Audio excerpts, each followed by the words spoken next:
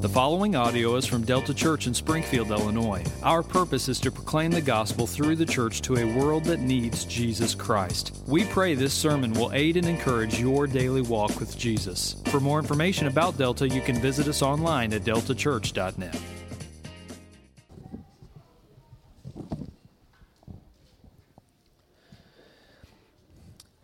In the year that King Uzziah died, I saw the Lord sitting upon a throne, high and lifted up, and the train of his robe filled the temple.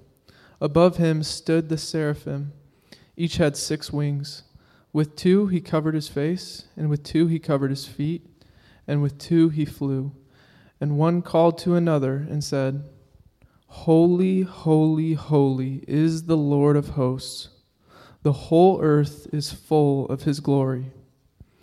And the foundations of the threshold shook at the voice of him who called, and the house was filled with smoke. And I said, Woe is me, for I am lost, for I am a man of unclean lips, and I dwell in the midst of a people of unclean lips. For my eyes have seen the King, the Lord of hosts.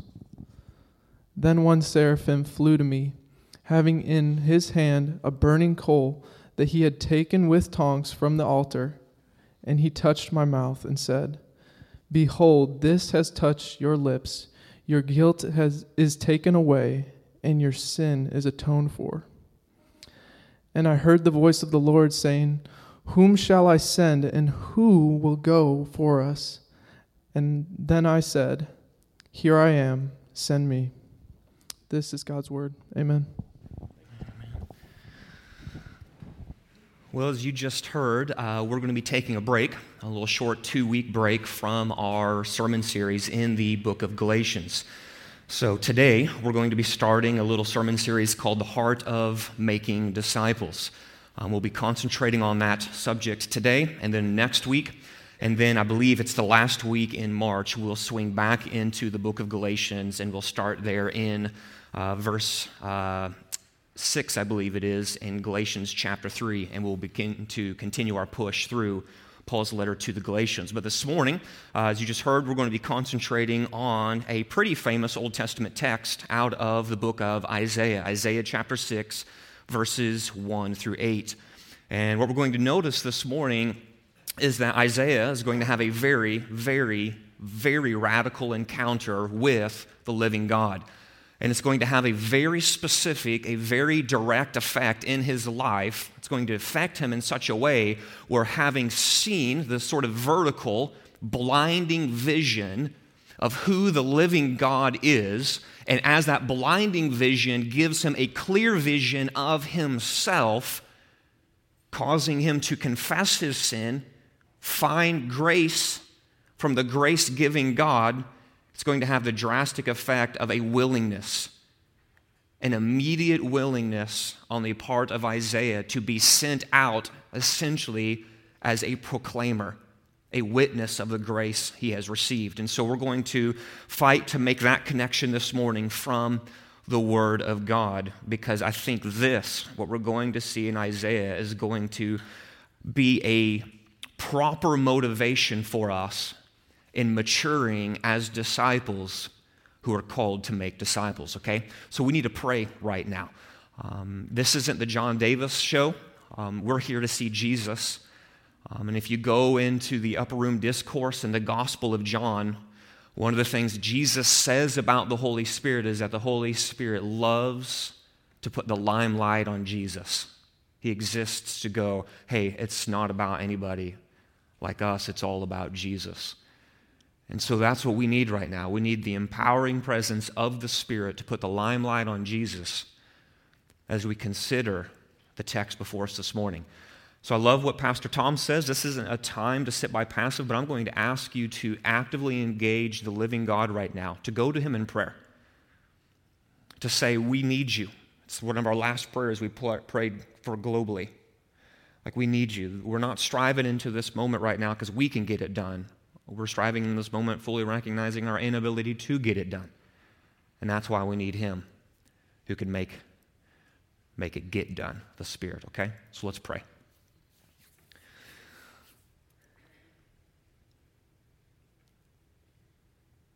Jesus, thank you so much for sending the Helper. In the upper room discourse, you told the disciples, it is to your benefit that I leave.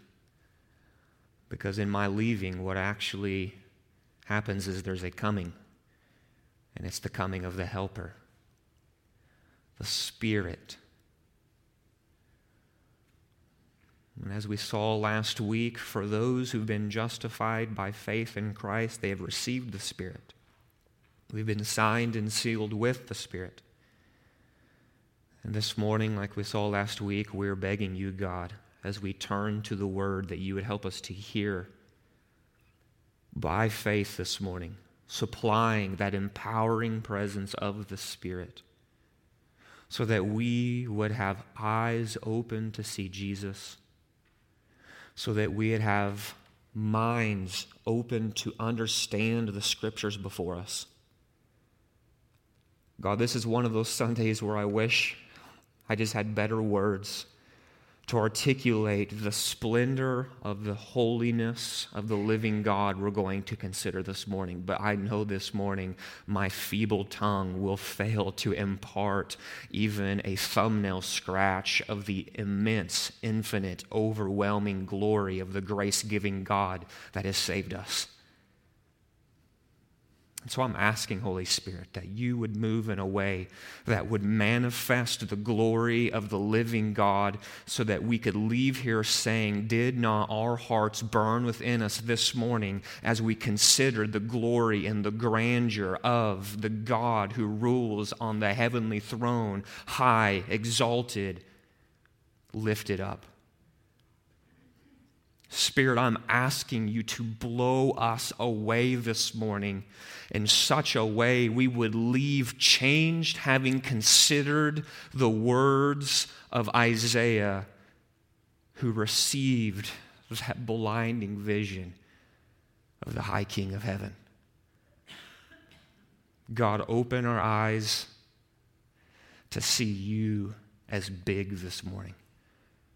It's in your name I pray, Lord Jesus. Amen. We say this every Sunday. It's the mission of our church. It's one of the last things the gathering pastor will say. It's our time of exhortation. We tell you this every Sunday, that we exist as a church for the body of believers that gather here. We exist to make, mature, and multiply disciples. This is the mission of Delta Church. And as men and women who have anchored themselves to this body of believers, we say we exist to make disciples.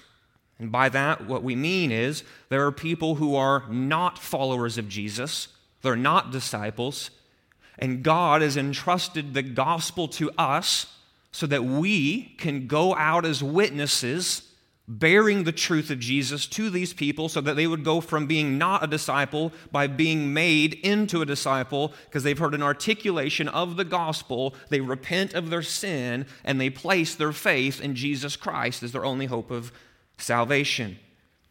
We exist to do this. We're called to make disciples. We're called to mature disciples. Once those disciples have been made by the power of God, we are called to teach them to walk in obedience to Jesus, and we are called to multiply disciples. We gather on Sunday mornings, and we scatter throughout the week in community groups.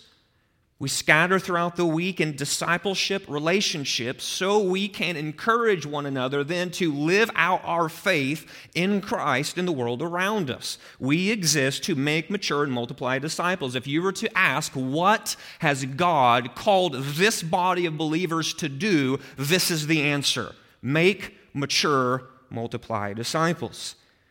If you remember, it was a couple of years ago that we saw the need to begin focusing heavily on that first aspect of making disciples, which gave birth to many things in the life of our church, one of them being this sermon series that you're experiencing right now. And if you remember, it was a couple of years ago that we began by recognizing that if we are going to be a church who makes disciples, then we must begin by asking God to give us a heart of compassion for the lost. If you remember, we concentrated highly on Matthew chapter 9. where it says Jesus, the great shepherd, looked out on the crowds that were coming to him, and he saw them as harassed and helpless, like sheep without a shepherd. He had compassion for the lost that were around them. We can beat the drum all day long to go and proclaim the gospel to people who need to hear the gospel, but if you just don't care, you're not going to go and do it. If you see people around you as a nuisance, as you see people around you to exist, to serve you, you are not going to lay down your life to go and share the good news with someone else. You just won't. So he said, if we are going to start fighting to make the culture of this church an evangelistic, gospel-sharing, disciple-making church, we've got to start off on that first footstep, compassion for the lost. And so if you remember, we emphasized this drive, this biblical idea by asking ourselves the question, who's your for? You guys remember that? Who's your for? We said the assumption is, as you walk into the regular rhythms of your life, that there's lost people around you. And there's probably at least 4 lost people in the world around you.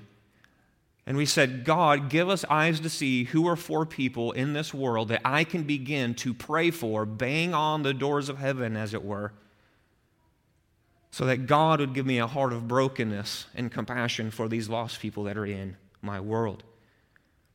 And then last year, what we did was we made a necessary next step.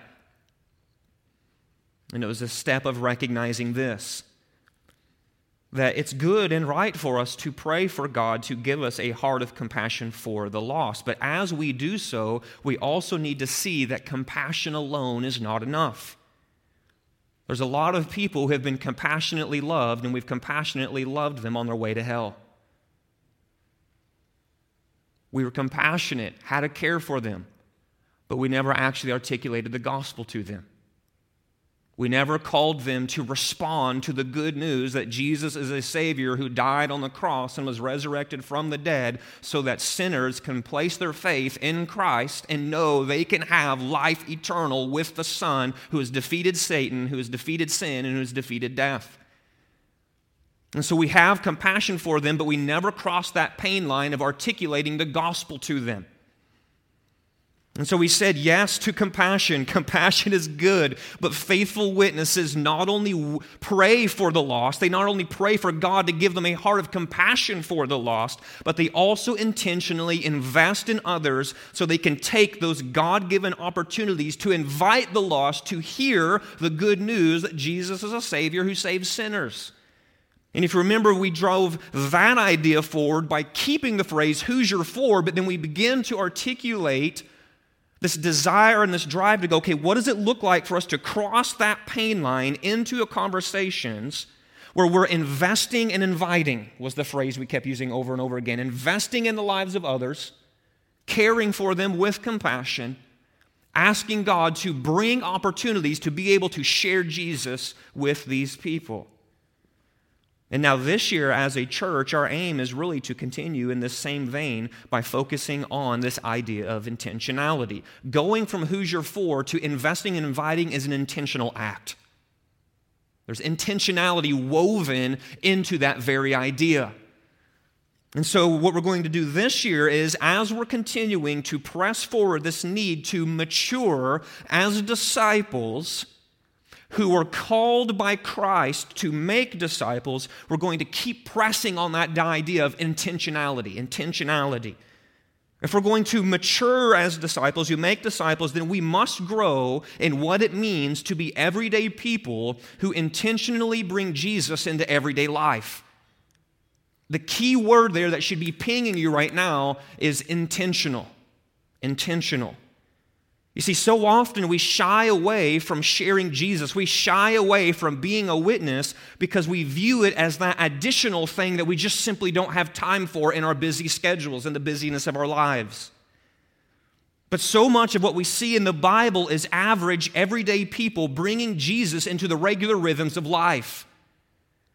And so as you're going around at Aldi, if you're going to Hy-Vee, if you're going to work, if you're grabbing a coffee, if you're doing CrossFit, it's wherever you're bumping and rubbing shoulders with people in the world around you. So much of the Bible is not, hey, Jesus saved you, now add this additional thing. It's, hey, as you go now, as a redeemed man, as a redeemed woman, what does it look like for you to simply go, hey, I'm going here today, I'm bringing Jesus with me. I'm going to look for those opportunities to be intentional in this moment to share Jesus. Far from additional, the Bible absolutely sets up this idea of being intentional. Being intentional. Now, all this sounds great. Cool phrase, right? Everyday people who intentionally bring Jesus into everyday life. Sounds phenomenal. Sounds great, this whole being intentional idea. But listen, the reality for most of us, me being the chief, is that we're just simply not intentional about being intentional. For many of us, intentionality is not a priority. When push comes to shove, our day-to-day lives are marked more by hindsight than they are by foresight. And what I mean by that is this. You get up in the morning, you roll out of bed, your feet hit the floor, and what's your mind begin to do? For most of us, it's a straight reach for the phone because we're Facebooking, we're emailing, and immediately it's a to-do list. I got to get ready. I got to eat. I got to go to work. I got to do the shopping. I got to take care of the kids. I got to drop off the kids. I got to pick up the kids. I got to go. I got a checklist. I got a checklist. I got to do. Then the next thing you know, it's 10 p.m. and you're laying your head down on your pillow at night going, man, like earlier today, that would have been a great time to have done this. Man, when that person interrupted me at Hy-Vee, that would have been. That should have been, that could have been. So much of our life is a day late and a dollar short. It's hindsight. We look back and go, man, in that moment would have been a phenomenal time to have said something about Jesus. That's hindsight Christianity. And I'm the chief of sinners when it comes to this. So much, unfortunately, my life falls into the hindsight category. Foresight Christianity looks like this. You get up in the morning, and what you do is say, Lord Jesus, I need you. Then you say, I need you now when I'm getting ready for work. I need you now dropping off the kids. Give me eyes to see the world today like you see the world today, Jesus. I know I'm going to be dropping off the kids this morning. Holy Spirit, is there somebody you want me to talk about Jesus to this morning? I know I'm going to be going to the grocery store later today. What if we went in with that foresight saying, Holy Spirit, make me sensitive to the reality that I'm a witness, I've been entrusted with the gospel, I'm going to work today, I'm going to talk to my neighbor today, I know my schedule, so how can I roll into those situations with the spirit radar, as it were, pinging all these opportunities to be a witness for Jesus in that moment, because those people in those moments aren't unreached for Jesus because you're there. That's the difference between hindsight and foresight. So if this is true, that intentionality for so many of us is not a priority, we're just simply not intentional about being intentional. If this is true, the question I have for myself often, the question I have for myself this past week, the question I have for all of us this morning is this. If you can nod your head and say, man, guilty as charged. Intentionality is not a priority in my life. Me being an everyday person who intentionally brings Jesus into everyday life, that is just simply not the overarching priority of my life. The question I have is, how can that change? How can that change? How can we go from not being intentional about being intentional to being intentional about being intentional? To put it in another way, if we are going to be everyday people who intentionally bring Jesus into everyday life, then from where does proper motivation come for being an intentional witness? Where does that proper motivation come? See, you and I can have all sorts of motivations for the things that we do, some good and some bad, especially when it comes to being a witness, sharing Jesus. But my argument this morning is that Isaiah chapter 6 is where we need to go into the Bible, because we're going to see a picture of what proper motivation looks like for sharing Jesus. You see, there's an intimate connection between beholding the glory of the grace-giving God and living as an intentional witness for Jesus. When you go into Isaiah chapter 6, what you're going to find is this. Isaiah is going to be spent. He's going to go out. The end thing, when you roll out of verse 8, what do we find? We find Isaiah being spent for the glory of God. We see him going out and saying, you need an intentional witness? Sign me up on that list. And the question is, how did he get there? And what we're going to see is the motivation wasn't because people are going to hell. The motivation wasn't because God commanded me to do it, coerced me into doing it. It's not because some pastor came up with a clever phrase, everyday people living intentionally, bringing Jesus into everyday life. It wasn't because of that. What gets Isaiah into verse 8, into the place where God says, I need to send somebody who's going to go for me? And he says, sign me up on that list. It happens back starting in verses 1 and going forward, where he sees a mind-blowing, blinding vision of the living God who brings grace, undeserved grace, to a sinner. And he says, I've witnessed, I've seen, I've experienced, I can tell you no other thing. I know what I'm going to be talking about. And then off he goes into a life of ministry. That's what we're going to see as we chew on these verses here. So, as we roll into verse 1, Isaiah chapter 6, the first thing that we're going to see is this. Isaiah is going to tell us about a time when he saw the glory of God revealed. He's going to tell us about a time when he saw the glory of God revealed. Look at what Isaiah writes beginning there in verse 1. In the year that King Uzziah died, I saw the Lord. Now, you know that you've read this story, Christian, too much, if those words, I saw the Lord, just roll right off of you.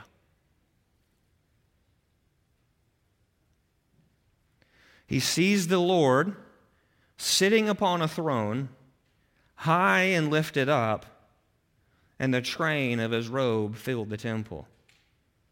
Furthermore, above him stood these creatures called seraphim. Each had 6 wings, he tells us. 2 wings, this seraph covered his face. 2 covered his feet. 2 he flew. And one called to another and said, Holy, holy, holy is the Lord of hosts. The whole earth is full of his glory. And the foundations of the threshold shook at the voice of him who called, and the house was filled with smoke. You see, there's days in your life when things change, and they change in small ways. And then there are days in your life when things change, and you know because of that change you're never going to be the same. And for Isaiah, these verses describe one of those life will never be the same moments for him.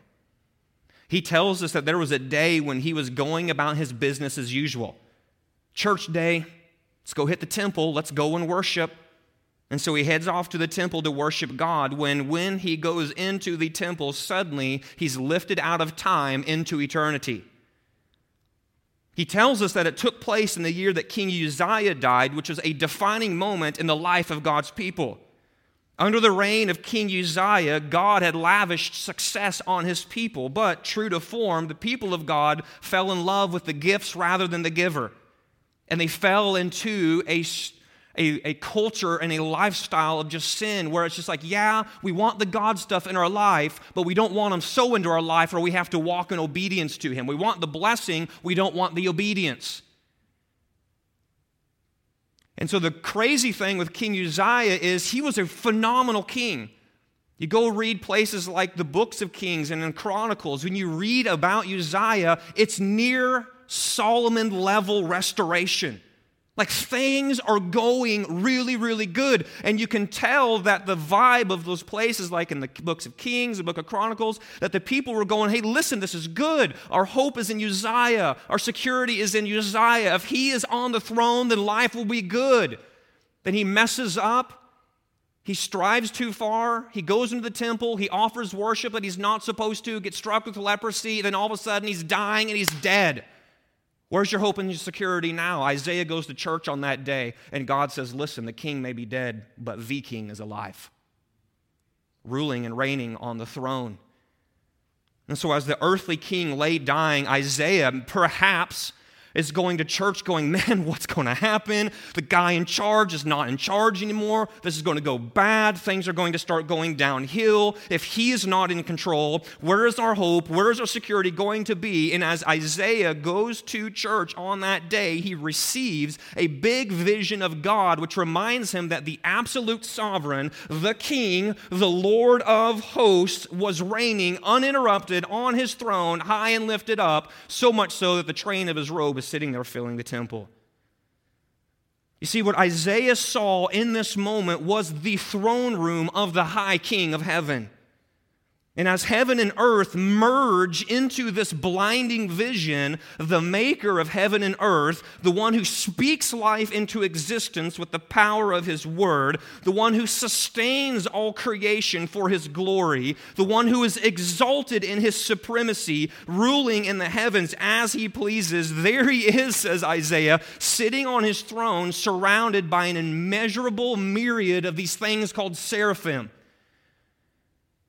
I think Isaiah can't quite describe what they are because the word seraphim just means burning ones. He's looking at these creatures that are like living flames. And he tells us that the looping soundtrack of praise from these seraphim is the song of heaven, the never-ending holy glory of the King, the Lord of hosts. As one brother put it, these burning ones are living flames of pure nuclear-powered praise. And their forever song is this: holy, holy, holy is the Lord of hosts. The whole earth is full of his glory. Repeat, repeat, repeat, repeat. It's just never-ending praise from these burning ones. Praise offered up to the one who is worthy of this kind of unceasing adoration. You see, holy glory, this is what the song of heaven is all about. God is infinite in his holiness, and he is all-encompassing in his glory. And it's as the supreme commander of angel armies receives the proper adoration due to his name, there's Isaiah present. Heaven and earth merged together in that single moment with a blinding vision of the living God receiving the unceasing praise that only he is worthy of. And he's witnessing the whole thing. And when a person like Isaiah witnesses something like this, when a person like Isaiah comes to behold the holy glory of the living God, one thing becomes absolutely clear. God's holiness will expose your uncleanness and reveal your need for his grace. That's what God's holiness does. That's what God's holiness does. God is holy and can have nothing to do with sin. Can't. And here's Isaiah all of a sudden caught up, heaven and earth merge, and he sees God in the splendor and the majesty of his holiness, and it makes complete sense that he would turn around and then say next, woe is me. Woe is me. I'm lost. I'm lost. Some of your translations have the word lost translated as ruined. I'm ruined right now. I'm undone. I'm unfit right now. Why? I'm a man of unclean lips. I dwell in the midst of a people of unclean lips. My eyes, listen, are you guys paying attention? My eyes have seen him, the King, Yahweh, the Lord of hosts. Notice that the glory vision Isaiah received produces an instantaneous, deep awareness of his sin. Like, he doesn't walk away confused right now, like, I'm not really quite sure what this feeling is that I'm experiencing on the inside. He's not doing that. He sees God as holy, and he instantly goes, I'm not holy. I'm not clean. I'm impure right now. There's something manifestly wrong with who I am in sight and in light of this holy glory that I'm witnessing. Watching the pure praise of the seraphim, Isaiah can only draw one conclusion. Unlike the seraphim, I ain't got clean lips. I don't have it. I dwell in the midst of a people of unclean lips. The blinding vision of God's grandeur has given Isaiah a clear vision of his sin. You see, this is what happens when God pulls back the scales from our eyes and we witness the splendor of his holiness. This is what happens, Christian, when you get saved. If you have not seen the utter and absolute sin-stained depravity of your soul in light of the holiness of who God is, I would dare say you haven't quite seen him in a saving way. Because when you have your eyes stripped open to the holiness of who the living God is, it exposes the very core of your wrath nature that you deserve from God. It exposes your wickedness. It exposes your evilness. Exposes your proclivity to sin. That's what holiness does. And it's happening to Isaiah. And it brings him to the place where he says, I've seen the Lord high and lifted up. I now have an acute awareness of my uncleanness. God's holiness has exposed my unholiness. I'm stained by sin. I'm steeped in sin. I'm lost. I'm ruined. I'm unfit to be in God's presence. And so he utters the prophetic woe. Woe is me. Woe is me. You see, the religious of us will go out and say, woe is you. Woe is you out there, all you not doing what God has said. The gospel man, the gospel woman says, forget about you. Woe is me. I've seen myself in the mirror of God's holiness. I've seen myself in the glory of his grandeur, and I am undone. So now when I go out to you, I don't go with an accusatory finger of woe is you. I go to you with compassion, knowing that you, like me, who are worthy of woe, can find grace from the high King of heaven. And so I'm going to you now as a witness saying, listen, I'm telling you, brother, I'm telling you, sister, I'm telling you, coworker, I'm telling you, neighbor, there is hope for you in your state of woe. See, that's gospel right there. That's the good news of grace gripping somebody. We blurt out, woe is me. Woe is me. But notice, rolling from verse 5 into verse 6, that it's this blindingly clear vision of Isaiah's sin which sets him up for that profound experience of God's grace. Listen, if you don't think you are in a state of woe, God's grace you don't give a rip about. God's grace is for those people who are ate up, messed up, who need a crutch, who need a little bit of religion, who need all these things. But when you have that eye-opening vision of, oh no, holy, not holy, I've got a problem. Because if I try to enter into a relationship, if I try to do anything with this Holy One, I will be obliterated.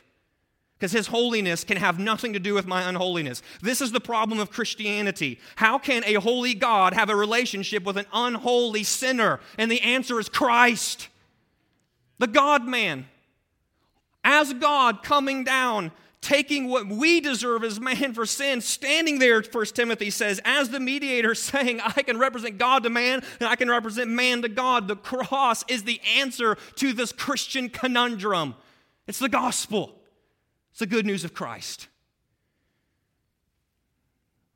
And when you come to that place of seeing with blinding clarity, oh no, woe is me.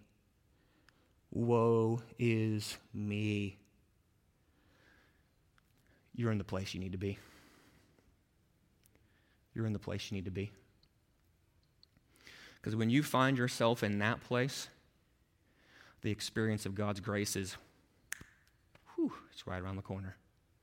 Because when you are driven to your knees with a woe is me, you're going to only look to the place where someone can say, I can do something about that woe. See, it's only after he's confessed his sin, notice, after he has confessed his sin, that this seraph peels off from his flight path from around the throne. Right, verse 2, they're flying all over the place. Isaiah sees, woe is me. One of these seraphs peels off from that flight path, beelines right to Isaiah, flies to him, having in his hand a burning coal that he has taken with tongs from the altar. The seraph touches Isaiah's mouth with this burning coal and says to Isaiah, behold, this has touched your lips. Your guilt is taken away and your sin atoned for. Now, verses 6 and 7, there's a whole lot of strange going on here, right? I mean, can we just agree with that? You're like, what on earth, man? Flying angels, tongs, burning coals, lip touching. Like, what's going on around here, man? Like, that's not my average everyday experience. I'm just assuming that's not your average everyday experience. Right? Getting caught up into the heavens and having a vision like this. Like, you read this and you're sort of like, what's going on? Like, angels, burning ones, coals. What? Listen, don't miss the point for all the strangeness. Isaiah is simply telling us that he was cleansed not by his own efforts, but purely by the grace of God. Verse 5, woe is me. God doesn't go, you know what? You actually qualify for grace now. Like, you earned something here. You've done something. You've put yourself in the place because you did a little extra day. You said a little extra prayer in the temple, these sorts of things. No. He sees God, sees himself. He says, woe is me. God says, I am going to bring grace to you. Not because you've earned it, not because you deserve it, but because I am the high King of heaven who delights to give grace to those who know their utter and absolute undoing, their woe in their sin. To use Galatians language that we've been talking about the past couple of weeks, if you want to transport that back into this moment, right now, Isaiah is going from condemnation to justification. He rightly, the woe is me, is him rightly agreeing with God. I deserve condemnation right now. I deserve to be eternally separated from you right now. But my hope of right standing in light of verses 6 and 7 is the fact that God comes by grace, moves him from condemnation to justification. Justification is the opposite of condemnation. Condemnation is, I'm unholy, I'm unclean, I don't deserve to have a right standing with you. God says, by my grace, I'm going to save you and move you from condemnation into justification. By my grace, I'm going to take away your guilt. By my grace, I'm going to atone for your sin. And now you do have a right standing with me because I've declared it to be so. That's grace. And when the magnitude of that grace, notice, touched Isaiah, quite literally for him, notice that he was awakened to live for God. Isaiah, this is not what happens. Going to church, worshiping, blinding vision, living God, woe is me, cold touches, grace received, peace God, I'm going to do the Isaiah thing, and he just rolls on doing his own thing. Not what he does. Goes to church, blinding vision of God, exposes his utter sinfulness. Woe is me, grace comes, and he says, sign me up. Who else needs to know about this thing? Who else needs to know about this thing? It's almost like God is saying there in verse 8, when you roll into verse 8, and he says, listen, I heard God saying to me, whom shall I send? Who will go for us? Notice the Trinitarian us that you can go back into Galatians 1 and find. Who's going to go for us?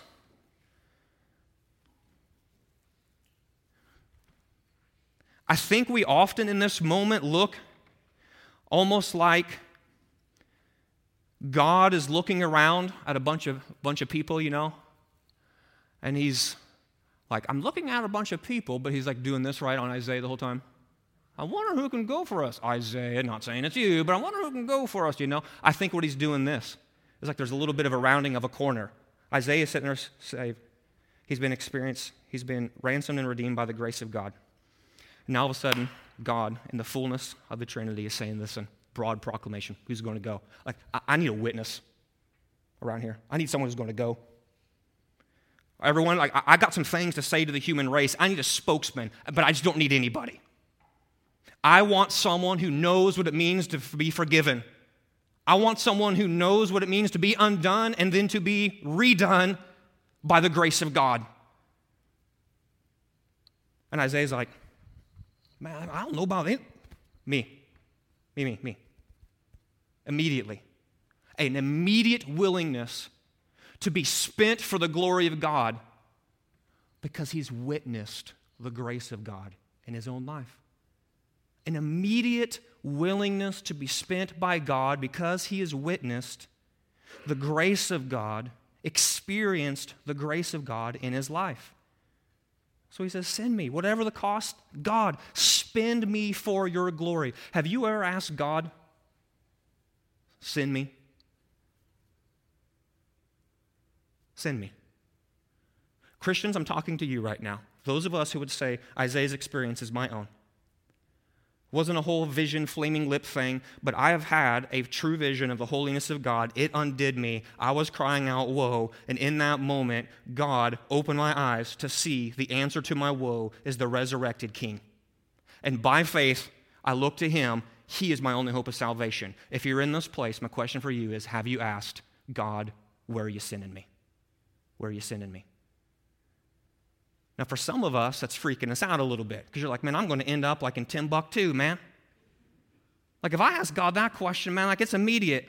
Forever missions in Africa. Like, right, I'm going to Asia. There's no...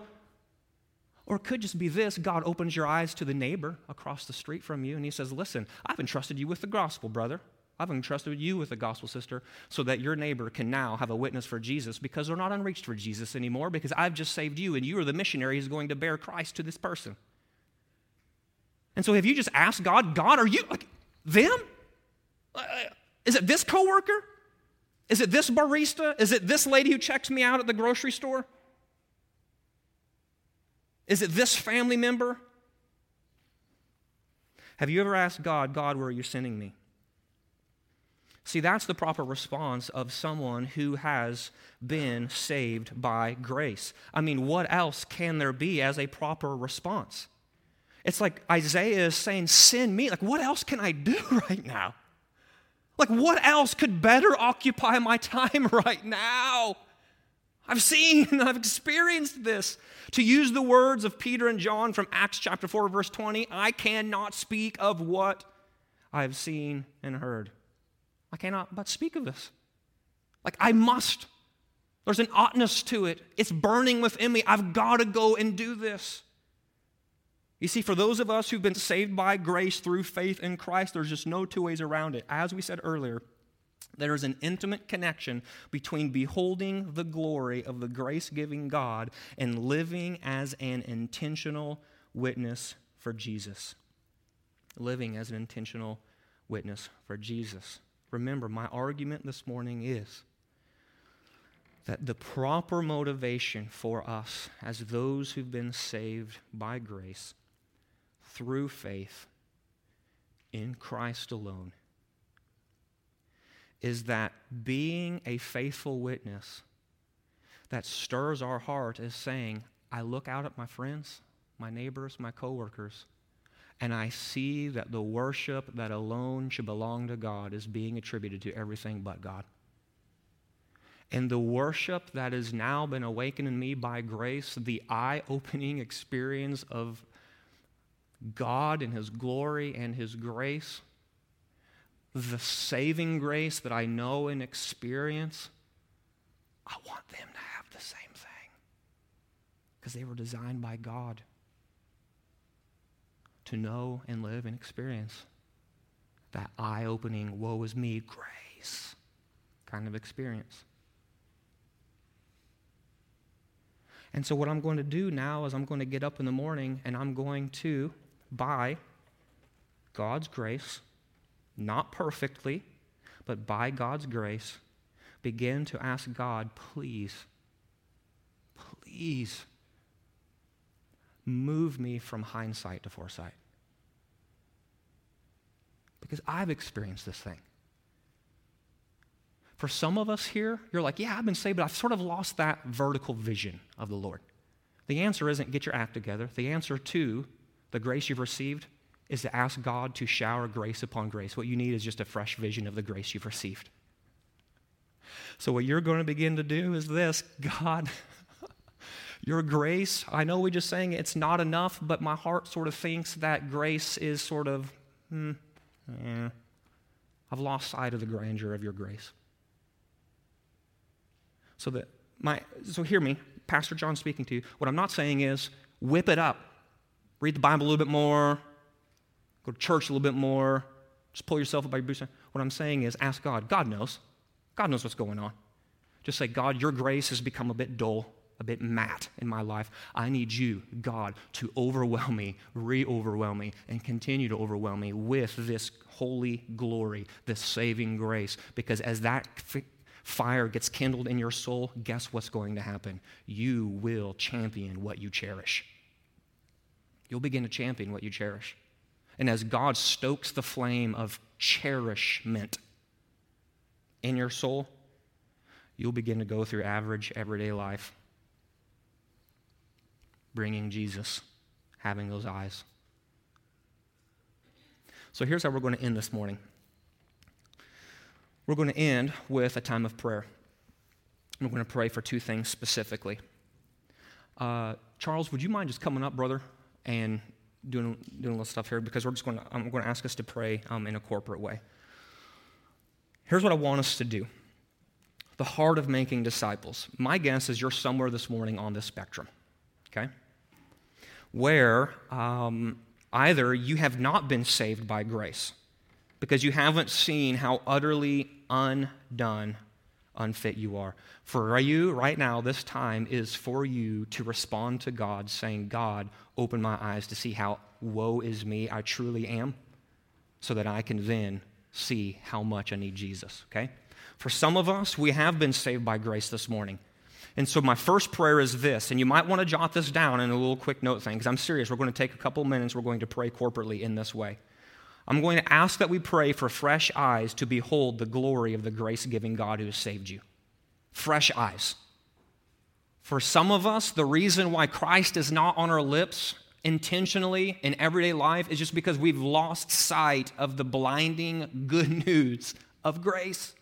And so what we need is for God to give us fresh eyes to behold this glory of grace. That's prayer one. Prayer two is going to be this. I would love for us to pray about being an intentional witness. Next week, we're going to have a time to respond in a fresh way to that question, who's your for?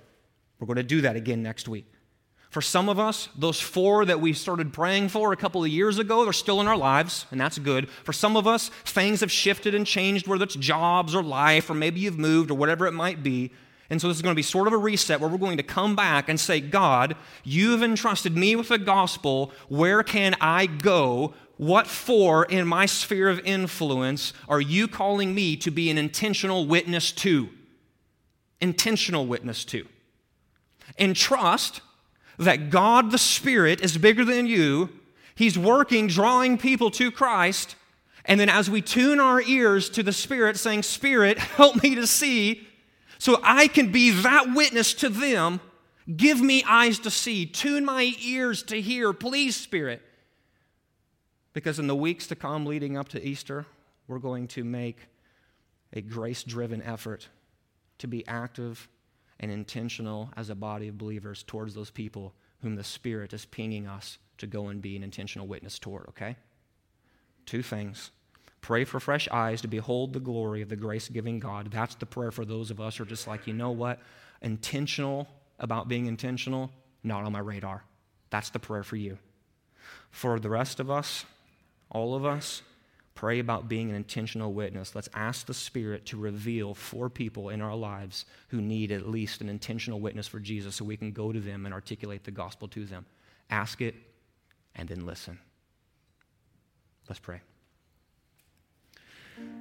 Father, my prayer right now is that as we begin to do these things, God, that you would stir within us, rekindle within us, give us fresh eyes to behold the glory of the grace-giving God who has saved us. Father, for those here who are not saved, not born again, their eyes haven't been awakened to the utter reality of their woe-ness.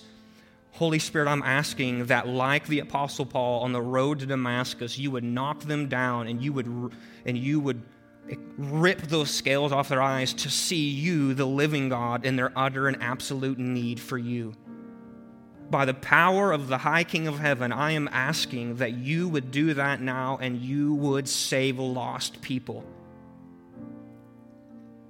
For those of us here saved by grace, God, I'm asking just for that fresh vision.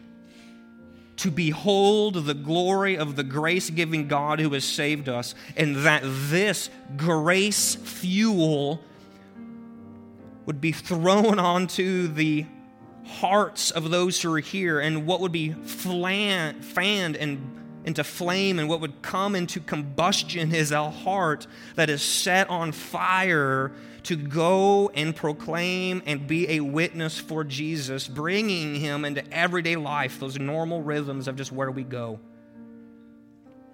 And that this would be the proper motivation of our heart. Father, for others, maybe we have some people in our lives where it's like, man, I just know like God has called me to be that witness to them. But for some of us, we don't know. So I'm asking now, Spirit, that you would open our eyes to reveal at least 4 people in our lives who need an intentional witness for Jesus. And then now as we go into a time of prayer and a time of response, that maybe we just need to sit. Maybe we don't need to stand. Maybe we don't need to sing. Maybe we need to, like one of the very last things we do is take the Lord's Supper. But what I need to do is hear from the Spirit. Spirit, who are you calling me to go to? Here I am, send me. Who are you sending me to? God, help us in these things. Your name, your glory. Amen.